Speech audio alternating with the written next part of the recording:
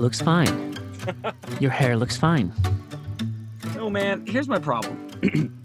My hair grows in a puff. Swaths? That's what I'm observing right now. Yeah, it's just Swaths. It's masses. But the issue is my head is huge and kind of weirdly shaped. And it doesn't match very well. The hair growth, the shape of the hair, and the shape of my head. If I don't keep the sides down, I look like a clown. Sounds like a baby issue. Like, babies deal with this stuff, you know? They're real issues.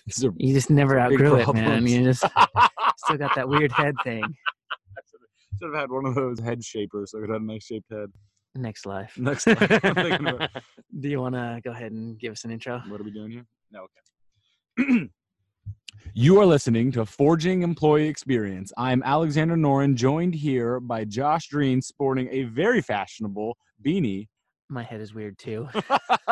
That's one way of solving the problem. Wear a Just always hat. cover it up. There you go. Listeners, thank you for joining us today on this Reforge episode where we're going to talk a little bit about what Tamra Chandler told us today. Tamra Chandler, awesome discussion. Honestly, she has such a great fashion sense, too. You know, we did an interview with her. And true. I was color grading her slides, and as I was like moving the bars and like adjusting all the colors, I was like, wow, she has a really good sense of like the colors that match her skin tones. Yeah. This is not something that you observe unless you're like a videographer and you're editing videos, and you're like, That's wow, so she funny. knows how to pick the right shade of red that matches her skin tone perfectly. Well done. Well So- done. In addition to excellent fashion sense, she also has some great tips on feedback. I just want to first off say it was pretty cool what happened in this episode. It was, she asked us a question, Doesn't happen often. and we did this like bonding moment, this law of reciprocity, where it's like, hey, Mhm. you're sharing a story, we're all sharing a story. And I was like, this is probably what she's talking about. This feeling right here of like, we're sharing and it's positive and it sounds like we're forward thinking on it. And dude, she Yeah. gave us the perfect model in the podcast. Yeah. And we're being, I think there's an element of vulnerability there too, right? Because you have to say, we all share stories that are important to us and could open us up to, you know, saying, wow, Alexander, your story's stupid, which of course you would never say. But I think sometimes in our minds, we think, oh, I don't want to open up because of whatever somebody else might say. You know what I mean? Yeah, 100%. Yeah, that's great. So good. So feedback is not a dirty word. It's not It is actually an extremely helpful thing. And as we Right. focus on, when done properly. yeah, I love how she didn't ever use that constructive criticism. I'm starting to hate that as a buzzword much. too. Just like So much. constructive criticism is like, oh, say something mean that I should learn from. Yeah, it's an excuse for people to say so. You know, it's always Yeah. along with the phrase, I'm just being honest, but. And Mhm. then fill in the blank of mean, harsh criticism about someone or something that you're trying to disguise as honesty or just an expression of how things, speaking my truth, is often an excuse to just be mean about something. And I think that's the constructive criticism element as well. It's like, I'm just going to be negative. Yeah. You know? And what I loved about it is like, it needs, yes, an element of negativity maybe, but like mostly positive. Right. And I think that just takes a little bit of reframing, Yeah, right? It's absolutely. like, instead of looking at this individual as like, wow, you're bad, say like, I truly want to help you improve. And that's why I'm giving you this feedback rather Right. than looking for a platform to complain on. Yeah, and it's a learning pattern too, right? Because the first time, as we in organizations are trying to do a better job at embracing this culture of feedback, what we have to realize is that it's a skill, much like any other skill. And so the first time we do it, it might be awkward, it might be clunky.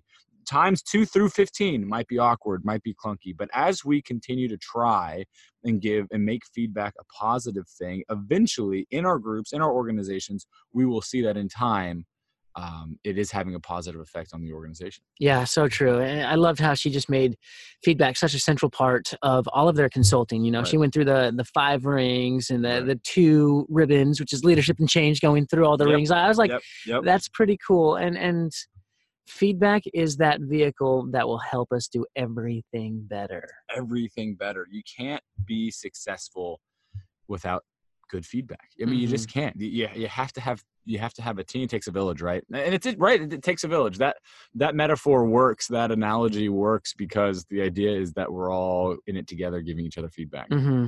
That's it. It's huge, especially if, like, Tamara's a speaker. The keynote speakers work really hard on the message and the way they deliver the message. And there's just a lot of stuff when you're on stage that you're focusing on that it's really hard to be self-aware. And as you, like, watch through your footage or you ask people to help, you start to, like, break away all of these elements. You're like, oh, I didn't know that I, like, tap my foot incessantly. I didn't know that. Listen to me. I'm saying ums everywhere. And it's not so much about the thing that's even better is, like, what's the overall impression that people are feeling when I'm up there? Like, I'm being vulnerable, but do people feel like it comes across as being cocky or something that you just can't sense outright? Like, what if we could pull that feedback out and change a little bit? You can't become the best in the world at your job without feedback. Right. I think that's true. That's it. You can't reach your potential without feedback. All the meaningful events that we have in our lives are almost always connected with some feedback type event. And so this being true, right? And I think we've experienced that before, but what's the problem? And I love how she tried to tackle the big question of why are folks not doing this, which is tough, right? That's a really tough thing to try and address. But some of the points that I love that she mentioned, she talked about this idea of inertia. Yeah. Just that's how things have always been. That's how we're going to do it. This is how I became the boss in an old system, and it worked for me. It should work for everybody else. And I think when we say that, it can kind of sound arrogant, but it's not really that arrogant, right?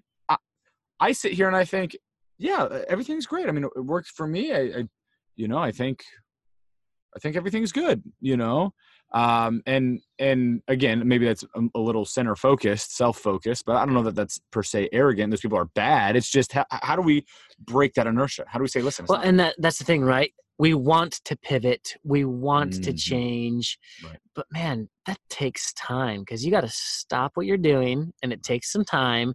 Then you got to switch directions and then you've got to accelerate. I'm just running with the example here. And then finally you're, like, at a good place. But that's months and years down the road sometimes. Yeah. And so we're doing 80%. That's pretty good. Let's just keep going. Right. Rather than we want to be 100%. Let's pivot because it's important. Right. Absolutely right. And so she talked about inertia, and she briefly mentioned, the idea of shareholder pressure potentially from executives being a tough reason to, they're focused on other things. And then this idea of underestimating the value of humanity. I thought that was really interesting, talking about this idea that sometimes we don't implement these change, we don't want to do feedback because what if people say mean things? I think that's great. It's like, what if we didn't build the internet because there were going to be trolls on YouTube? Right. A valid concern. Brilliant point. But what other benefits are we missing out of in society because we're caught up in that mentality? So good. Good. We're tweeting that. Yeah. You tweet yourself. Oh man, that was great. Well, again, everybody take a chance to listen to the podcast with Tamara. Please go check out her book. And her website. She's got a lot of great value to add to the space, and we're really, really grateful that we had her on the show. So, and that wraps it up today for the Reforge episode. That's right. We actually just posted a video talking a little bit about how to create purpose at work. And Tamara is one of our guests on that video. If you guys want to check it out, go to forging.com. We've got our video series right there. Sign up. Check it out. Catch you later.